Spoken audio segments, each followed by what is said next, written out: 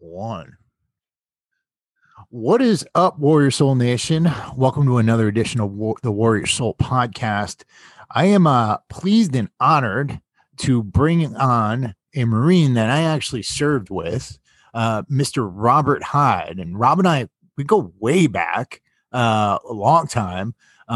We're fellow, what do you call Connecticut people? Yankees? Connecticut Yankees? Nutmeggers, Yankees. Yeah. Constitutionalists. Constitutional, all that stuff. Yeah. So we're both from the great state of Connecticut, and Rob is currently running for Senate in the great state of Connecticut. We're going to get a bit into his story. I want to talk about his background. He's become very successful both in business, in his post-military life, and now in the political realm. So Rob, welcome to the Warrior Soul Podcast, man. Thank you, Chris. Thanks for having me.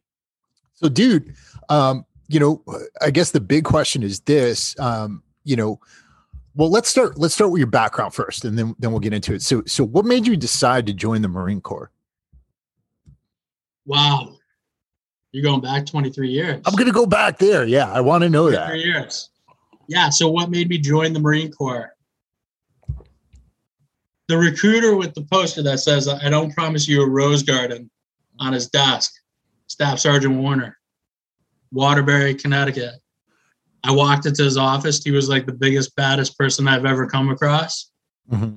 And he's like, "Sign the dotted line or you're a wuss." And I was like, okay. Yeah, that was kind of how it was back then. The dragon got me, man. Like friggin' that commercial with the dragon where he slays the dragon, and then all of a sudden, like the dress blues come on him and all that stuff. That shit was awesome. But yeah, man. So we served together for a while. What'd you think of everything back then? Or whole deployment, everything like that. What was your take on everything? Wow, I got a huge take on everything, Chris. Thank you. It's like a little reunion here. So first off, the recruiter wasn't the reason I joined the Marine Corps. I scored in the top 1% of the ASVAB, and the Navy was going to have me go do nuclear, biological, chemical school in Hawaii. And as I was waiting to sign those papers, all my family were Marines, everybody. So, I've always been wicked proud. And so I took the time and I just went to look at the Marine Corps, and that's when I bumped into that staff sergeant who I met in Waterbury. And, they do kind of promise you, not a rose garden, but they were like, "Oh yeah, you could do school. We'll put you here. We'll put you there. You can have your choice location of your where you're going to be based and all this." And, that's kind of why I joined the Marine Corps. Was my whole family were Marines, and I felt kind of obligated to follow the route. I felt everything else was substandard compared to the Marine Corps. So I did the Marine Corps. That's cool. Cool. It was pretty cool. I did, I came in first in a bunch of things in the Marine Corps Reserve School of Infantry. And I remember the SEALs flew out to Hartford to try to recruit me for Bud School. And it was interesting. It was probably the only regret I ever had was not doing Bud School. They flew out to Hartford. I came down, met with them, 3 SEALs, officer, and two enlisted, and they offered me $50,000 to fly out to I think it was like Michigan. Oh yeah. To get new uniforms. Mm-hmm. And then they were going to fly me to Bud School, and I didn't do it. I came this close. They could have probably said I did it because I touched the dotted line with the pen, but I asked them a question. What happens if I drop out of Buds if I break my leg on the O course?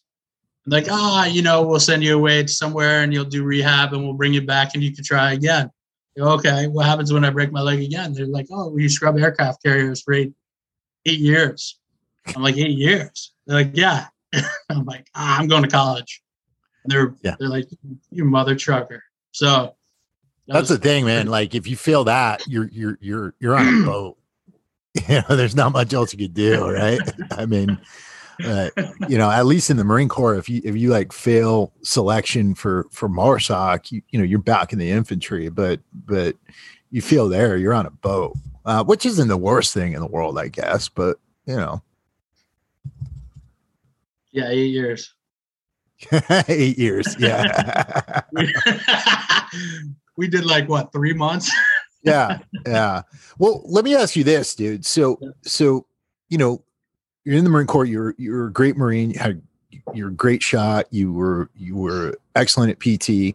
But you went on and you did really well in business, right? So tell us a little bit about that. What was it like going from the Marine Corps, going into business and kind of making a name for yourself there? So it was pretty easy to transition, because like you said, we were Top Gun, Javelin Missile Launcher, expert everything. We hit the ranges. I don't know what year you came in. I came in 99. Okay. What month? June. So I went to boot camp in June 1st, 1999. And I got out, I think it was the first week of September of 1999. So you came to that unit like December? I think my first drill was, oh God, man. I think it was September, October, sometime like that. Yeah. Wow. So you came right out of the School of Infantry. Yeah. Like a week out. Okay. Yeah. Interesting stuff. So no, that's great. So like you, man, you just put your head down and go. Mm-hmm. I mean, there was times where I skipped things, did things to make other ends work. That's how we conquered. You adapt, you overcome, make the best of your situation. And I did that like the best of them. Yeah, man. So you developed you had like a multi-million-dollar company in Connecticut. You pretty really successful there. And the big thing I remember about you is after you got out, you immediately started trying to help veterans around Connecticut and started raising money, started really trying to help guys who were dealing with a lot of shit. And you were a big force in getting a lot of things together for veterans in that state, right? Yeah, that's a great memory. So I did that Corvette raffle for the Marine that lost his legs. I did that big charity ball for all the Marines going back to Afghanistan. I donated 130,000 Girl Scout cookies that were donated to me to the VA, both VAs in Connecticut, West Haven and Newington. Good memories. Yeah, I loved actually putting together those charity raffles and stuff for the Marines and it seemed to help. It was odd. I mean, those were odd times because, you do something like that in your downtime, right? I always had like that month of downtime between March and May. And I was like, all right, we're going to focus on my manpower while we're waiting for the ground to unfreeze or the snow to go away, spring to sprung. And I put a lot of my ground troops just going door to door, knocking, collecting emails, signatures, money. And that's how we did it. I mean, it was pretty good. That raffle I did for Greg Karen, I actually wanted to take that national because it was so easy for me to develop. All those things I did in 30 days, right? I put together everything I ever did in 34 days was the max. 31 days for that Corvette raffle. And it was pretty cool because we raised $75,000 in 30 days, from idea to pulling the winning ticket. Right. 30 days. So it was pretty cool. So we came up with it, the VFW in Avon, Connecticut by post. Let me use their 501c3, and which was nice of them. And there's rules in Connecticut, a lot of rules. So like you had a raffle machine that was certified by the state. I printed up, and my costs were so cheap on that. I was going to take that national. Yeah. Because it was so simple. It was so easy to do like a community for heroes kind of thing. So we raised $20,000 after the cost of that Corvette, which I think the dealer gave to me for like 53 and change. And I sold 750 tickets at $100 a piece, right? $75,000. Yeah. and Greg Karen pulled the winning ticket. Yeah. Yeah. And it was kind of cool because it was, did you buy a ticket? I believe I did. It was a while ago. I think you yeah. did too. That's why I asked. I think you did too. So yeah, it was a while ago. Thanks for bringing that up. I'm actually looking at I just pulled it out like a couple of weeks ago. I'll pull it up for you in a second. But yeah, it was so cool because we handed him a check for 20 grand. Actually, I forgot. Somebody's like, Rob, don't you got to give him some money or something after you pulled the ticket? So I gave him the check. I'm like, and it was cool. The check for 20 grand, Greg Karen, it seemed to make a world of difference.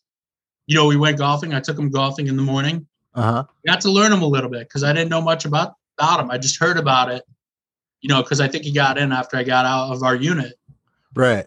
And explain for the audience what happened to him. Just sad story. So I don't know the whole thing. I got an article around here somewhere, but as I can recall, he was leaving to come back home the following week, and it was a Sunday, and they requested, a team to go recon a house and for to observe a house. And Karen's like, you know what? It's my last weekend. I'll go. Took the place of another Marine, his team. They went to this house. And forgive me if I have this story wrong, but this is a story I remember. And they sent in a K-9. The K-9 cleared the house. Karen went in. Karen was like, yeah, I got this Marines. Went in, even though he was the team leader. Went in, stepped on a pressure switch in the floor under a board, blew off his legs, and he almost rolled over on another one, but saw it just in time, stopped, and that was it. But it was the week he was coming home, and the kid was the Marine was all New England soccer, amazing because I had some of my friends and families I've grew up with come to me and be like, wow, this is really great. You're doing this. My kids used to play soccer with him back in the day. He was one of the best soccer players in Connecticut. So, I mean, it was just a sad story, but the kid's got such a heart. I mean, you should have him on your podcast. There was so like looking into him, I just heard about it. So I'm like, I'm going to do this for this Marine without like even asking. Right. Right. Then I asked, he's like, yeah, please do it. So I did it. And he was in Walter Reed recovering, rehabilitating while I was doing this. And, interesting story. I took him. He's like, yeah, I play golf like every day. I'm like, all right, let's play golf that morning. So that morning we went and played golf. The kid was amazing at golf. Yeah. Right. I remember him in the parking lot swapping legs. Right. Swapping his legs for like golf legs, like special made orthopedic golf legs. And I was like, wow, this is interesting. I'm like, he's like, I got like 6 different pairs of legs. So, Chevy did a big thing for Marines and service members that got service disabled injuries. I mean, I think the Tahoe, they gave it to for like 20 grand or something. But yeah, fully prepared. And I guess there's a golf course right on Walter Reed. That's why I was so good at golf. He literally was playing golf every day. Right. And that's kind of like, it's what I want the audience to know about you. You know what I mean? Because like you've done a lot of stuff that people just don't talk about. You know what I mean? You've helped a lot of people. And like, politics are what they are, right? People could Google you. They'll find a bunch of BS up there and things like that. But like, what I want the audience to know is that this Marine has helped a buttload of people, way before he had any aspirations for any of this stuff. That's awesome. He's showing up, showing a certificate, winning this Corvette, tickets $100 each. And for you to put those resources together that quickly, I mean, like that's pretty insane, man. Yeah, that was that was one of our /banners. I had my ground, my workers at the time while they were, getting back into the gear for work from snow in Connecticut. They were hanging those posters in businesses up and down 44 in Connecticut. Right. So that was like another thing I had my workers do for me. We'd call, ask. They'd go hang up these banners. We did well. We sold it. We sold that Corvette quick. It was interesting. It was good. Was that the first time? Like, had you ever done any philanthropy before that or anything like that? Or like, yeah, that big one. Remember I had that huge party I threw? I had 550 people come. Right. For America for our Marines. Yeah. Yeah. And I raised like 100 grand there. for the Marines going overseas to Afghanistan to support them with like whatever they needed. I just gave them the money. So socks, toiletries, all that kind of stuff. But yeah, no, this felt really good. And it was so simple because everybody wants a Corvette for $100, right? Right. Yeah. And I remember him pulling the ticket and all my, you see in the audience, like my friends that bought 5, 10 tickets. And they're like, oh, you son of a gun. I didn't win, right? But It was cool that he pulled that ticket. What was even cooler was the dealership I made the deal with to do this was selling tickets too. Right. And not for nothing, but that winning ticket, the dealer actually sold. So I came out of there smelling like an angel because everybody's like, Rob rigged this. It was pretty funny. So there's a lot. so that's the crazy thing. Like the Marine you were trying to help was the guy who won the raffle too, right? No. Okay. Similar, I wish. I bought him 10 tickets. Gotcha. So out of my pocket, he didn't know. I bought him 10 tickets. Mm-hmm. I could have even bought him 20 tickets. But no, it was a lady, something Stouch. It's in the article, won the thing, and they came down. I called them because their number's on the back of these big raffle tickets I had made. They came down to the dealership, and it was funny because as she pulled in, I ran up to her, because I gave the call and I knew where they lived. I knew how long they were coming, and it was 95 degrees that day, and there was 100 people in the parking lot, so nobody was pulling in on a Sunday. Right. And yeah, they pulled in. I ran up to her and I'm like, hey, I'll give you 20 grand right now for your Corvette. She's like, nah. She didn't even know who I was. It was perfect. So just in front of the TV crews, I walked up to her while she sat in her Corvette. She had no clue who I was. And I'm like, do you know how to drive stick? She's like, no, I have no idea. I'm like, oh, okay. And she's like, who are you? And it was perfect. I'm like, thank you. That's awesome. Oh god. So it was cool. That was a cool one, Chris, because it was so easy to do, right? Mm-hmm. So you could implement this into I was going to do it. And I made up a thing, USMCA, and it was like United States Military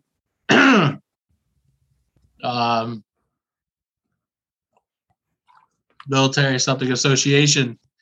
And I was going to actually transition into that, a 501c3, but I didn't take the time to do it. But I've always wanted to do it. It felt so good to give Greg that check for 20 grand, see that lady drive away in her, new Corvette. She didn't even know how to drive. It was pretty cool.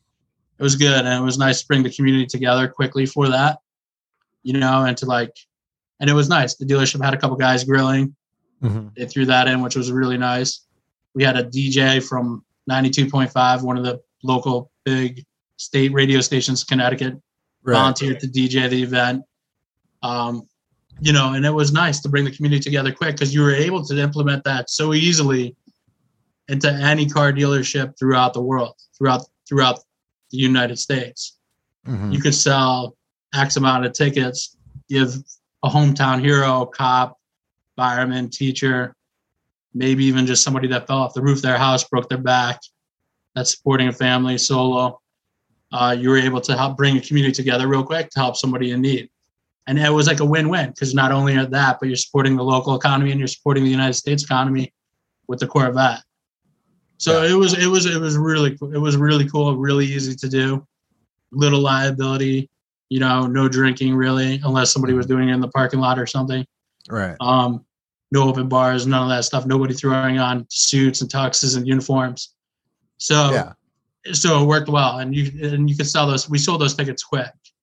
So I want to talk to you about that offline too, because I've been running comedy benefits down here, trying to raise money. And we raise good money for the benefit, but if we could implement something like that and include a car raffle in there, that'd be amazing because we're helping out charities too, man. And I really appreciate you for doing stuff like that, man, because you've done stuff like that for our unit too.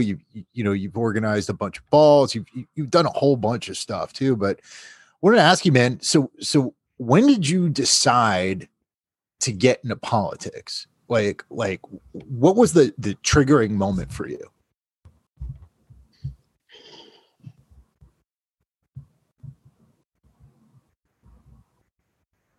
It's an ugly world. Yeah.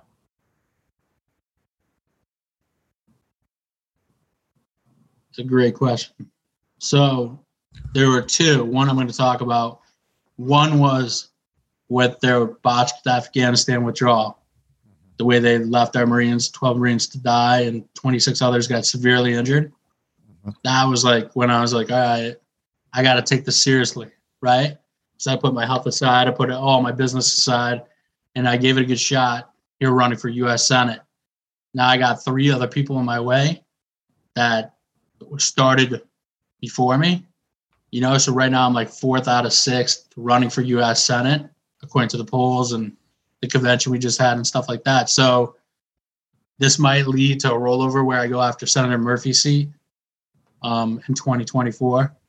But the Blumenthal seat, I've been itching for a long time. But on a real note, I think the Afghanistan withdrawal, leaving our enemies that military hardware, giving Ukraine another $56 billion in funds when we literally 1,000 miles south have all that military hardware we could have supplied them. Right. It's tough with the school shooting yesterday, and you see it with the school resource officers they could have provided for these schools that Senator Murphy actually led the legislation against and the removal of those SROs in 2020. So you look at what the Democrats have done to this country, our brothers and sisters, everybody in the military, and it's absurd. And I think that was pretty much why I decided I want everybody to run for office that has an itch. Because none of these politicians are better than anybody else. None of them. They all put on their pants the same way as you. They all bathe the same as you, right? Congress, Senate, mayors, teachers, boards of ed, sheriffs. They were never meant to be sheriffs, maybe teachers, definitely, but were never meant to be career positions, right? Term limits should have been put in place on a state, federal, and municipal level. 2 years. There should be 2-year term limits, like President of the United States, the governors.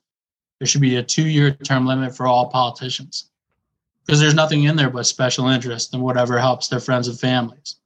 They're not helping Americans. As you can see, America is last right now. We got a non-politician, Trump, in there for a 4-year term. Before COVID, so a 3-year term, things were the best they ever were in this country. You never had it better. Gas was cheap, energy was cheap, jobs were great, low inflation numbers, low unemployment numbers across the board. It was beautiful. We had no new conflicts. We didn't lose one military personnel to enemy in the last 18 months of Trump's presidency. I mean, there was a lot going for President Trump. So I want to bring back America First policies to America, put America first, work on the border, energy independence, mandates, no mandates, election integrity and security. And I want to get the CRT and transgender stuff out of the classroom. And I want to get the men out of the female sports. But I think there's a lot to do now. Now you're going to see school security as a huge thing in the United States. Well, let's talk about that issue because, like, I was thinking about it today, man. Like, that top shooting up in upstate New York and this latest shooting in Texas. We've got these soft targets out there, right? And there's a lot of people who immediately jump to accusing the gun manufacturers, gun store owners, and gun owners themselves of being complicit in all this. I'm a proud gun owner. I own several AR platforms. I carry a pistol with me wherever I go.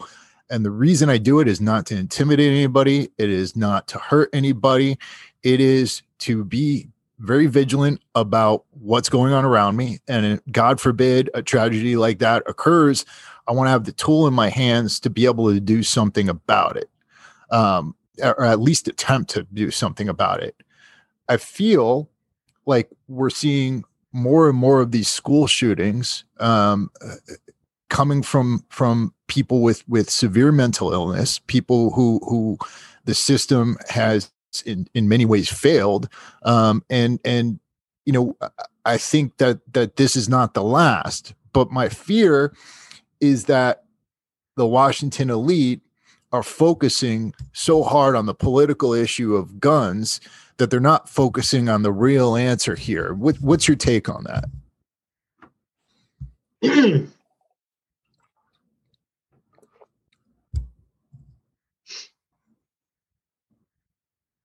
think there's a lot of avenues you got to approach to this. One, you got to step up school security, school resource officers, metal detectors. I think I saw a news flash today that the door wasn't locked. They're supposed to be locked, and that's in schools. I think you need to start off with the basics, right? Security, and then implement it into guidance counselors. We're definitely missing civics, trades, guidance counselors. You have a lot of this like grooming going on in schools, and I'm not sure. I mean, you saw the internet the last day too, maybe 36 hours with pictures of this kid supposedly, but then they're saying they're false. I'm not sure where that is right now, but you're seeing a lot of definitely areas of mental health awareness that should be taken on anything. But I'm against pharmaceuticals. So I've seen more damage done with psychotropics than I have with, let's say, natural holistic medications. And I mean, like, I've seen Marines blow their brains out that have been on psychotropics. And I've seen Marines totally function, maybe not well.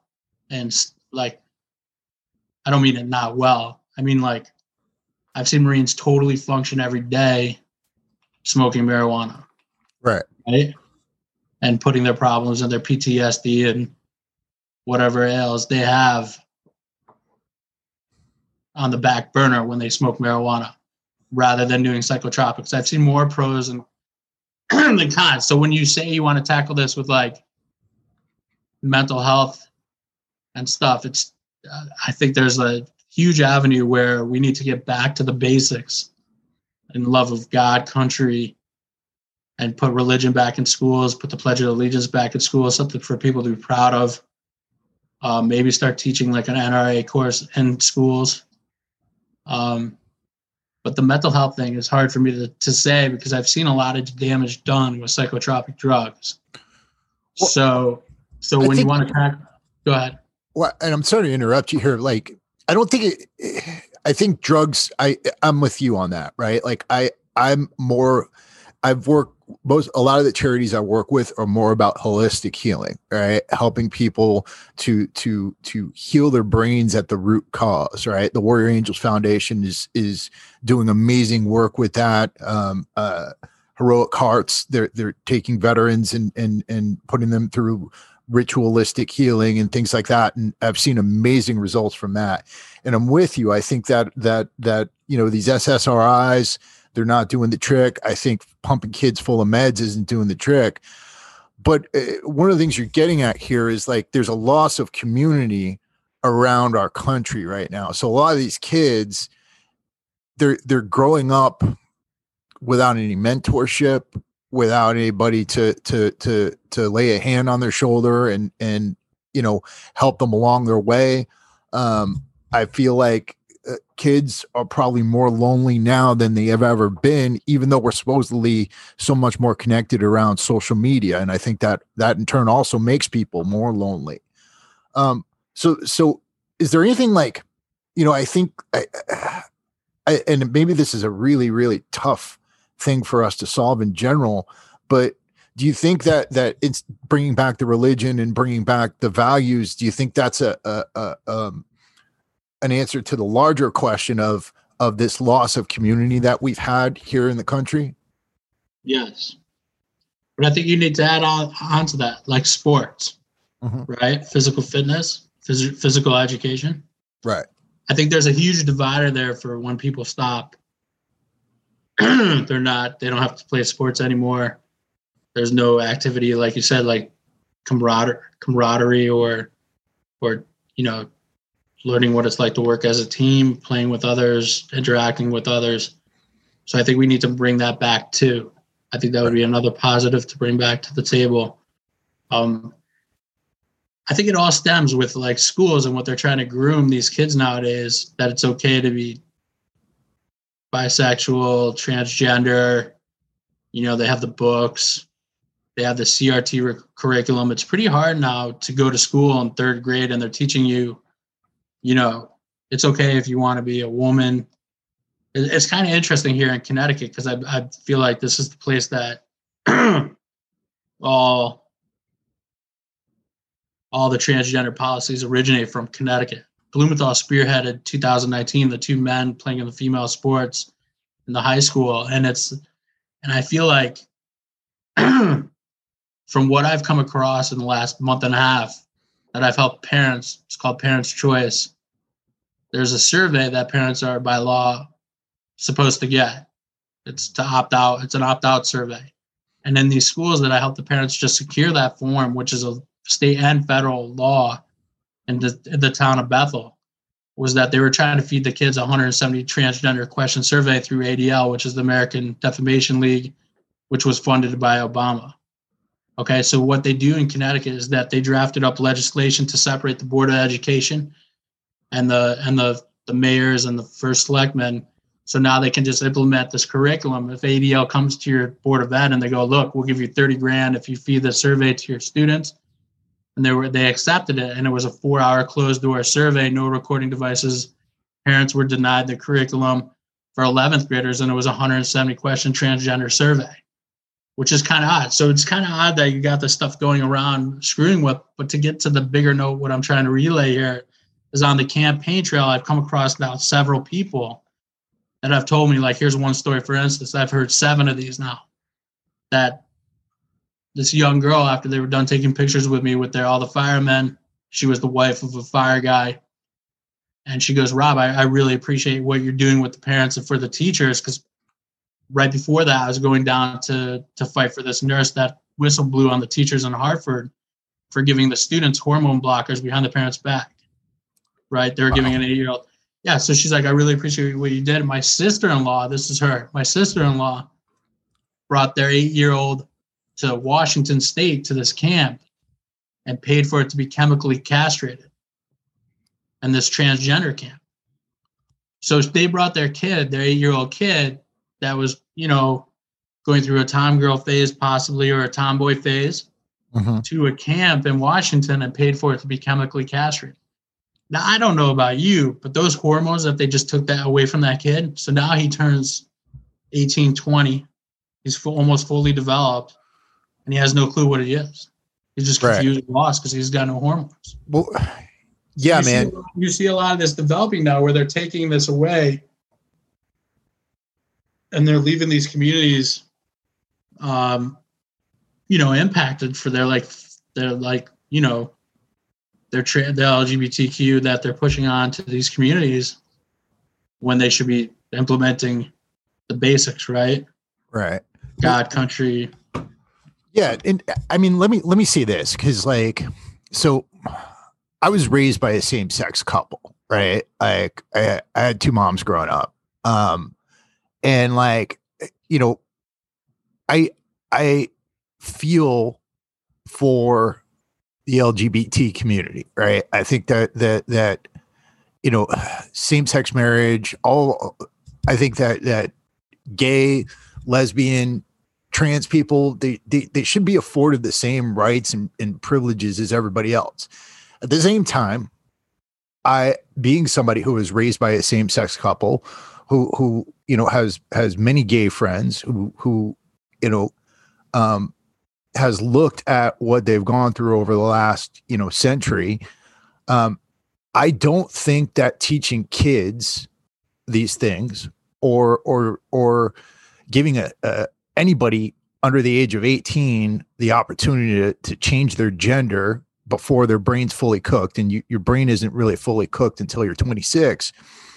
I think that kind of defies logic in my head, right? And maybe I'm more liberal than you on the whole subject, but I also think that you're in the right place with what you're doing. And I fully agree with Governor DeSantis. I live in the state of Florida.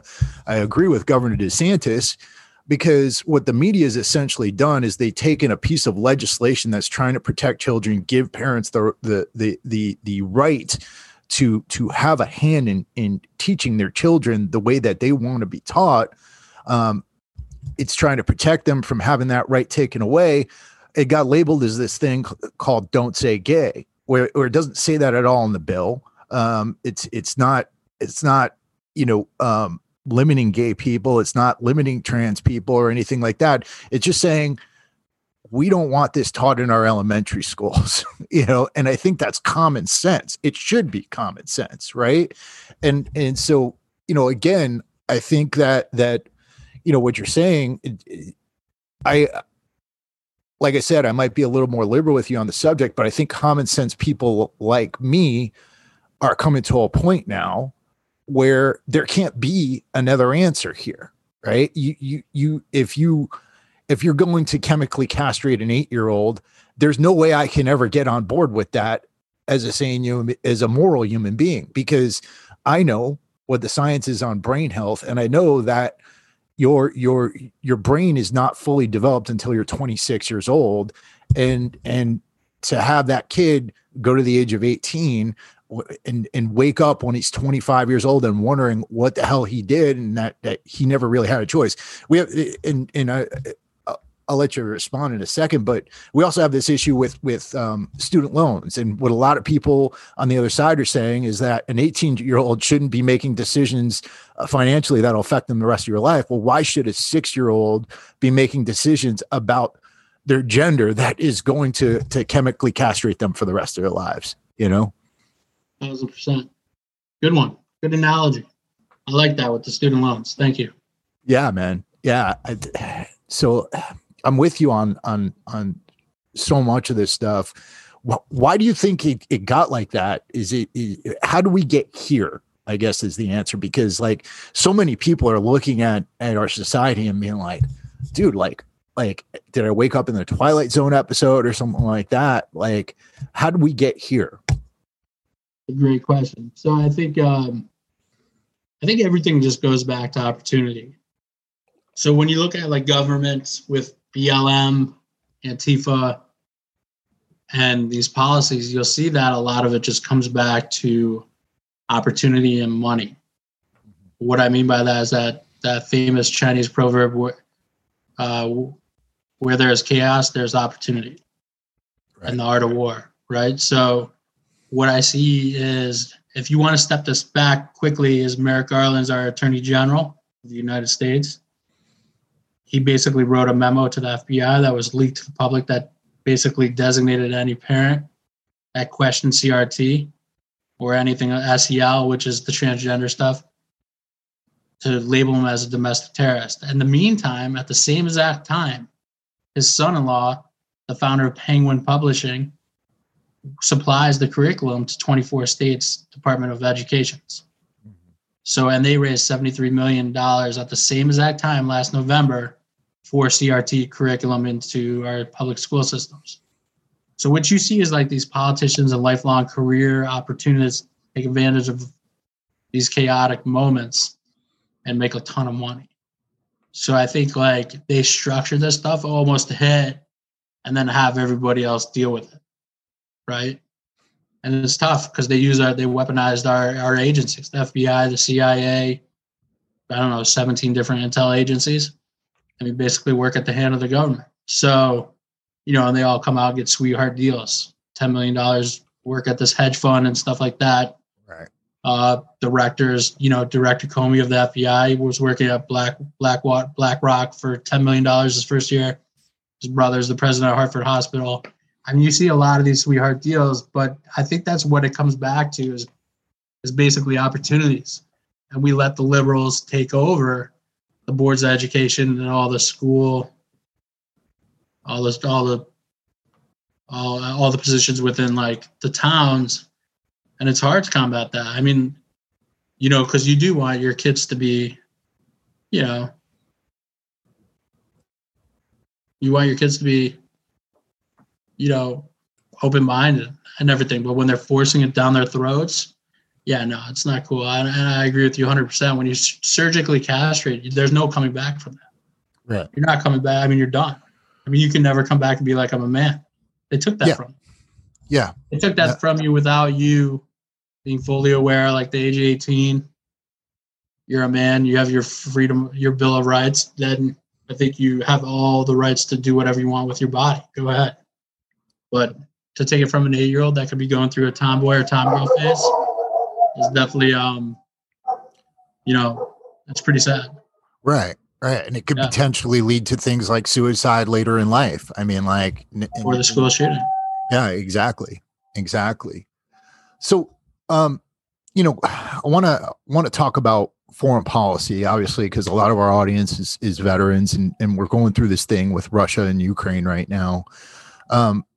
And I think a lot of people believe that, our rivals in the international realm, like China and Russia, are looking at us right now, and they believe that, this whole attack on Ukraine is kind of a result of opportunism.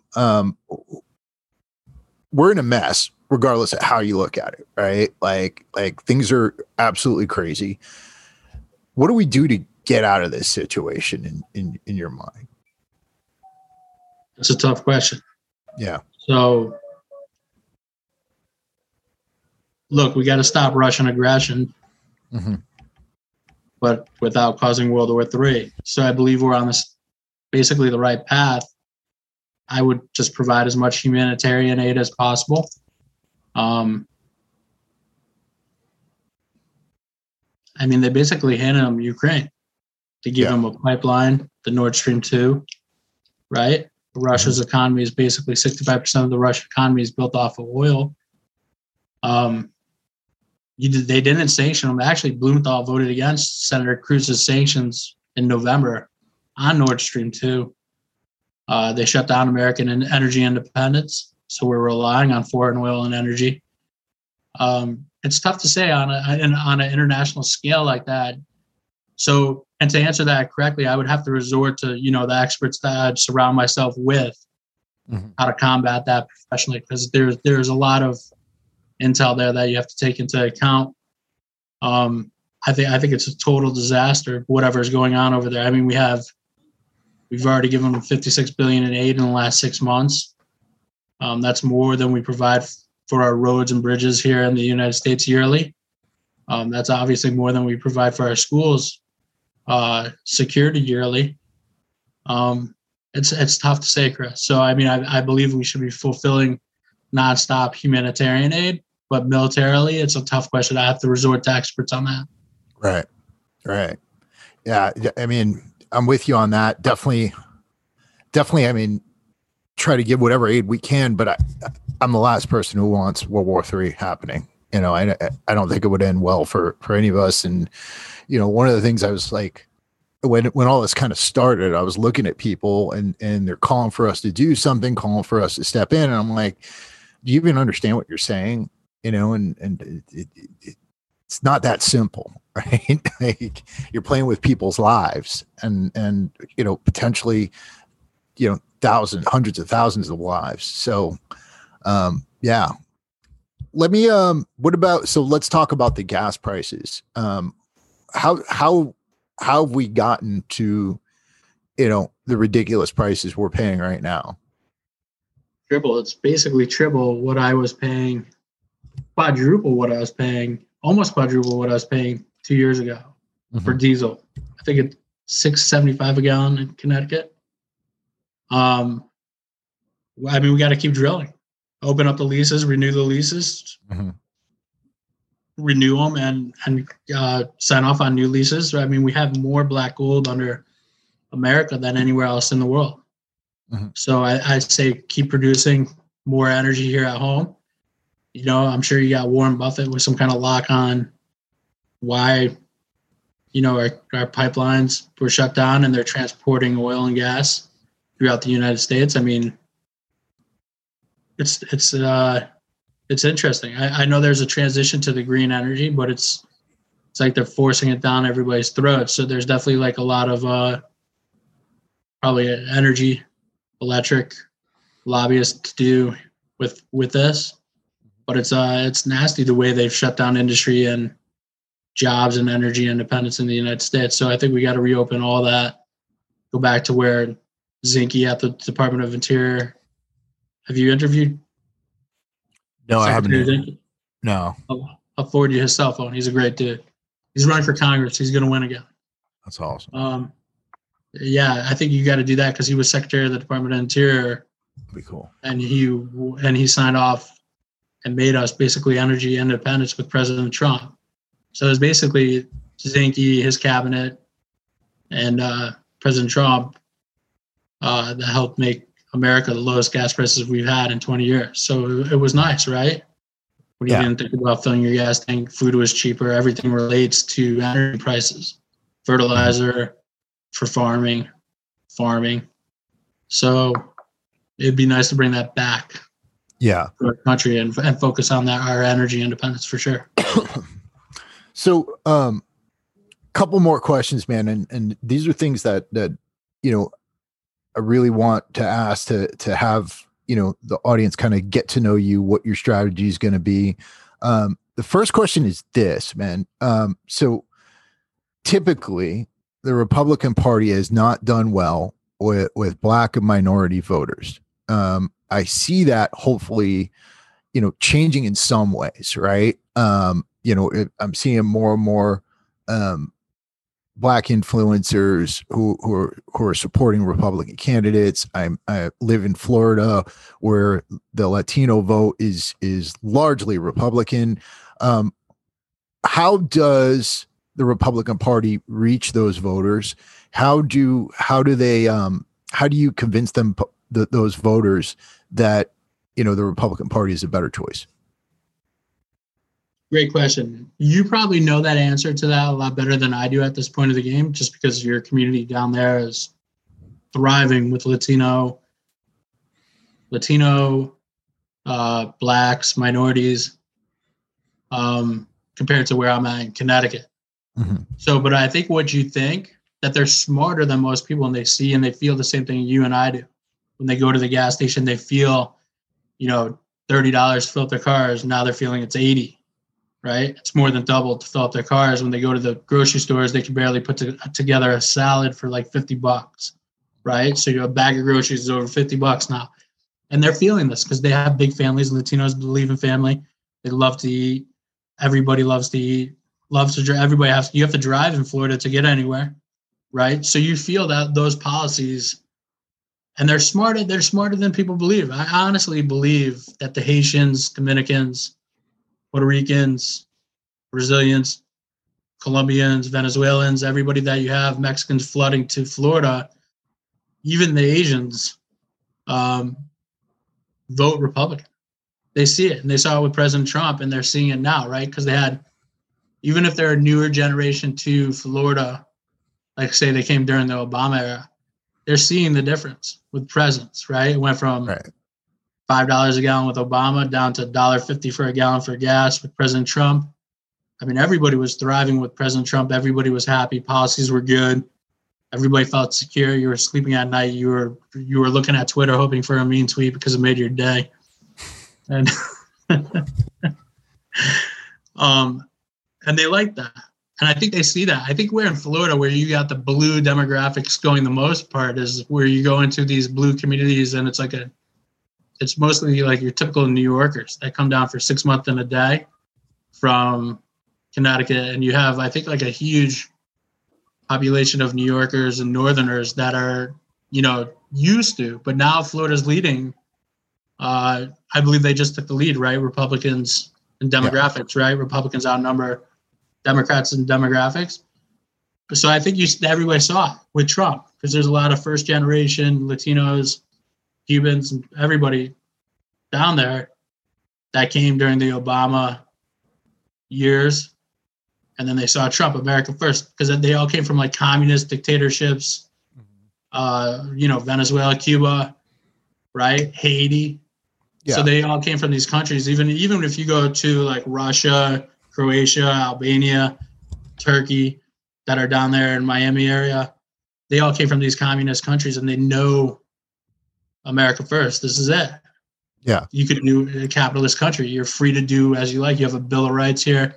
you have your freedoms, liberties, and you can see how that's being supported. DeSantis supports it almost daily. He's like, I love what he's doing for the state and helping to secure that against, President Biden's disinformation unit out of Department of Homeland Security and all this other off agenda kind of stuff they're trying to do to divide the country to try to drive their agenda. So they're smart, and they see it. So I think you're going to see a lot of, I don't know your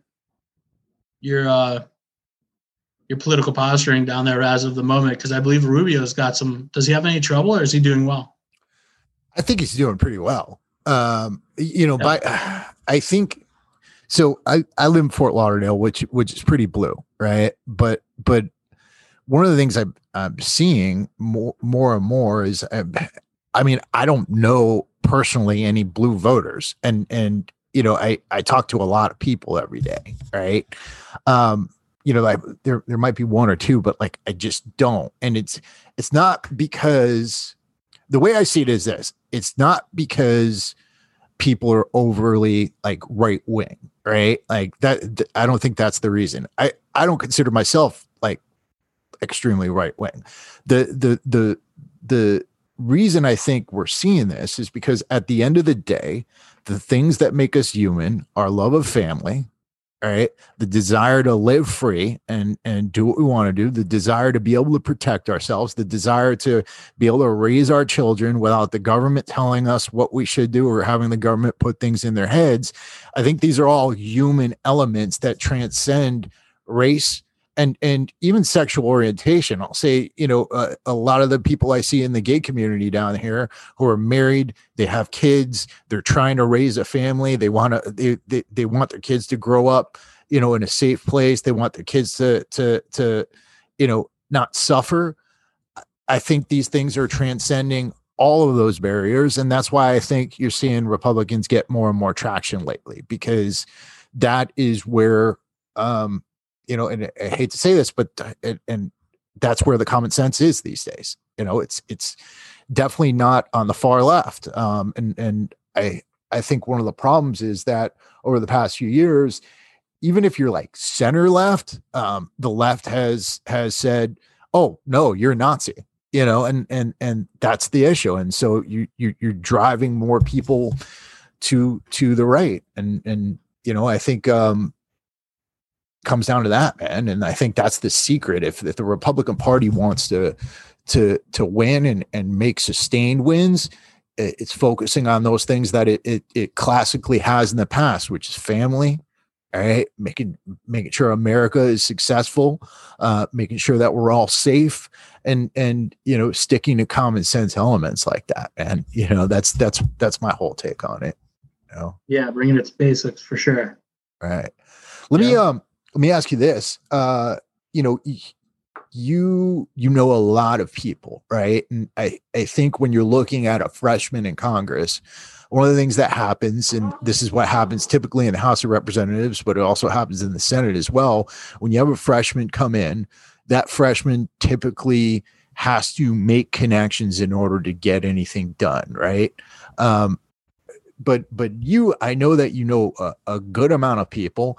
What would your strategy be to get the legislation you want implemented done while you're in the Senate? So I think where I would strategize first and foremost, right? I'd probably fire every single person that went to work with me, every staff member that was related to Blumenthal, I'd totally get rid of. And I just hired brand new people. I have my chief of staff, right? My chief of staff would definitely vet with a few others and line ourselves with a great staff, right? Because I believe the staff's around 200 people for a U.S. senator. So there, right, day one, done. Anything related to a Democrat, out of my office, right? And then I'd go to work with the Freedom Caucus in the House of Representatives. Jim Jordan, Warren, Davidson, Ted Yoho is no longer there, but everybody in the Freedom Caucus that want to do things like implement term limits, some other things, they're for your freedoms, no mandates and stuff like that. And I'd work on stuff like that, securing your rights, freedoms, and liberties.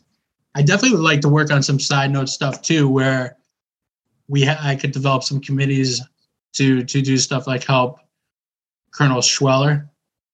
Stu Scheller. Yep. Scheller. I've had him on the podcast. Yeah, I would love to do things like that to try to get these Marines that try to hold their leadership accountable for that botched Afghanistan withdrawal. I would definitely love to try to see him get his rank back, and bring him back into the fold somehow and stuff like that. So where I would work on legislation is literally just tackling it as like a business person and firing anybody that's a Democrat around me.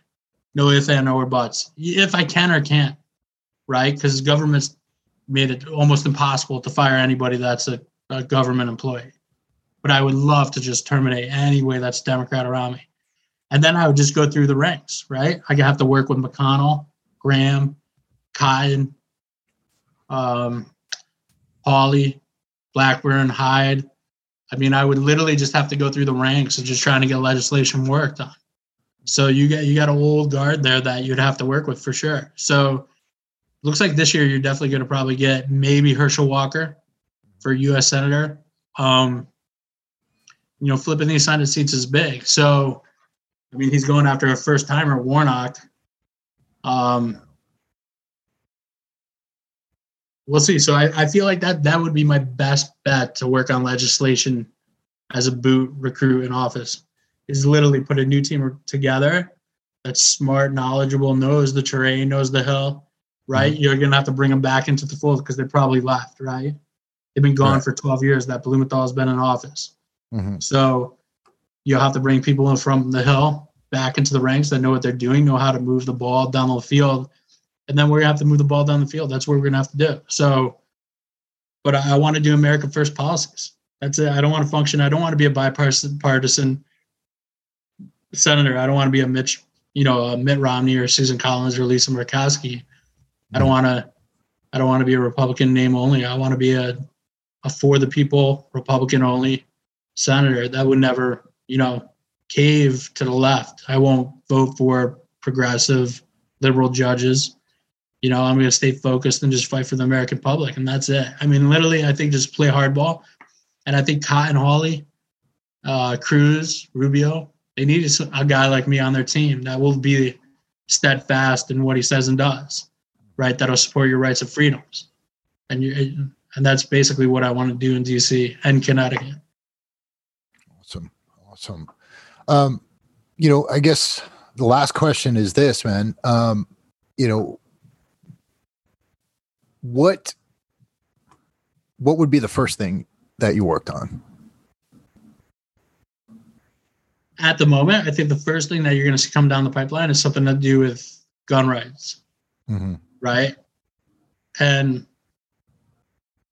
your Second Amendment shall not be infringed. So, I mean, I basically vote no to any gun measures. I'm against red flag laws and all that other stuff as it is. So I think what you're going to see coming down the pipe for January next year is anything gun related. You're going to see, you might see some more Russia stuff, which might be sad, right?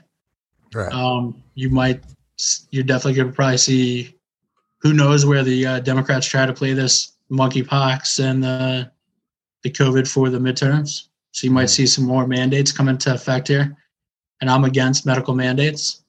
So that would probably be one of the first things I worked on also when I get sworn in January 20th next year, is I'd work on mandates, securing your gun rights, and working on the CRT stuff to get removed from schools and curriculum, SEL, CRT, keep the men out of the female sports. Those would probably be the first things I work on as your senator. Next would be border security, energy independence, election integrity. Awesome, man. Well, that's all I got, man. Do you want to leave the audience with anything? Yes, please look into my website, hydeforsenate.com, HYDE for senate.com. And I appreciate your time and everything you do for the community, Chris. Absolutely, man. Like I said, I want to acknowledge you. You've helped a lot of people. I've known you for, God, how long have I known you now? Since 1999. So, God, what is that? Almost like, I think we're going on 25 years, 22 years. Yeah. So like friggin', I'm not good at math. I'm a Marine, but yeah, man. So I've known you for a long time.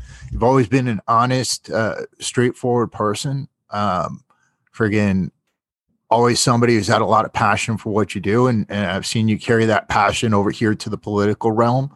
And I think that you're somebody who's gonna be like that entirely through anything you do. And I'll say, as somebody who's known you for this long, Rob Hyde is who he says he is. That's exactly it. He's gonna do everything that he says he's gonna do. He's gonna work to carry out every project that comes across his plate and try to execute it properly. And I think the people of the great state of Connecticut will get an honest straight shooter as a senator, and somebody who's going to work to implement exactly everything he promised on. So that's my take on the whole thing. Awesome, Chris. I wear that Metroflex t-shirt like it's my job, buddy. That's awesome, man. Yeah, dude. What was the slogan?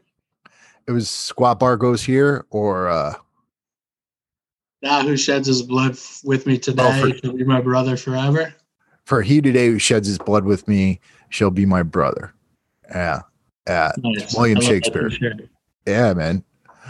Awesome, brother. Well, to everybody out there, go ahead and hit up hydeforsenate.com. What's your social media handle? Are you on Instagram or Twitter or anything like that? Yeah, Hyde for Senate. Hyde for Senate. At Hyde for Senate. At Robert F. Hyde 1. And hydeforsenate.com. Awesome, man. Awesome. Thank you so much. Go check that out. And listen, you guys get out there, learn, follow up on these issues, take a role in your local government, right? We need more people to do that, more veterans to do that.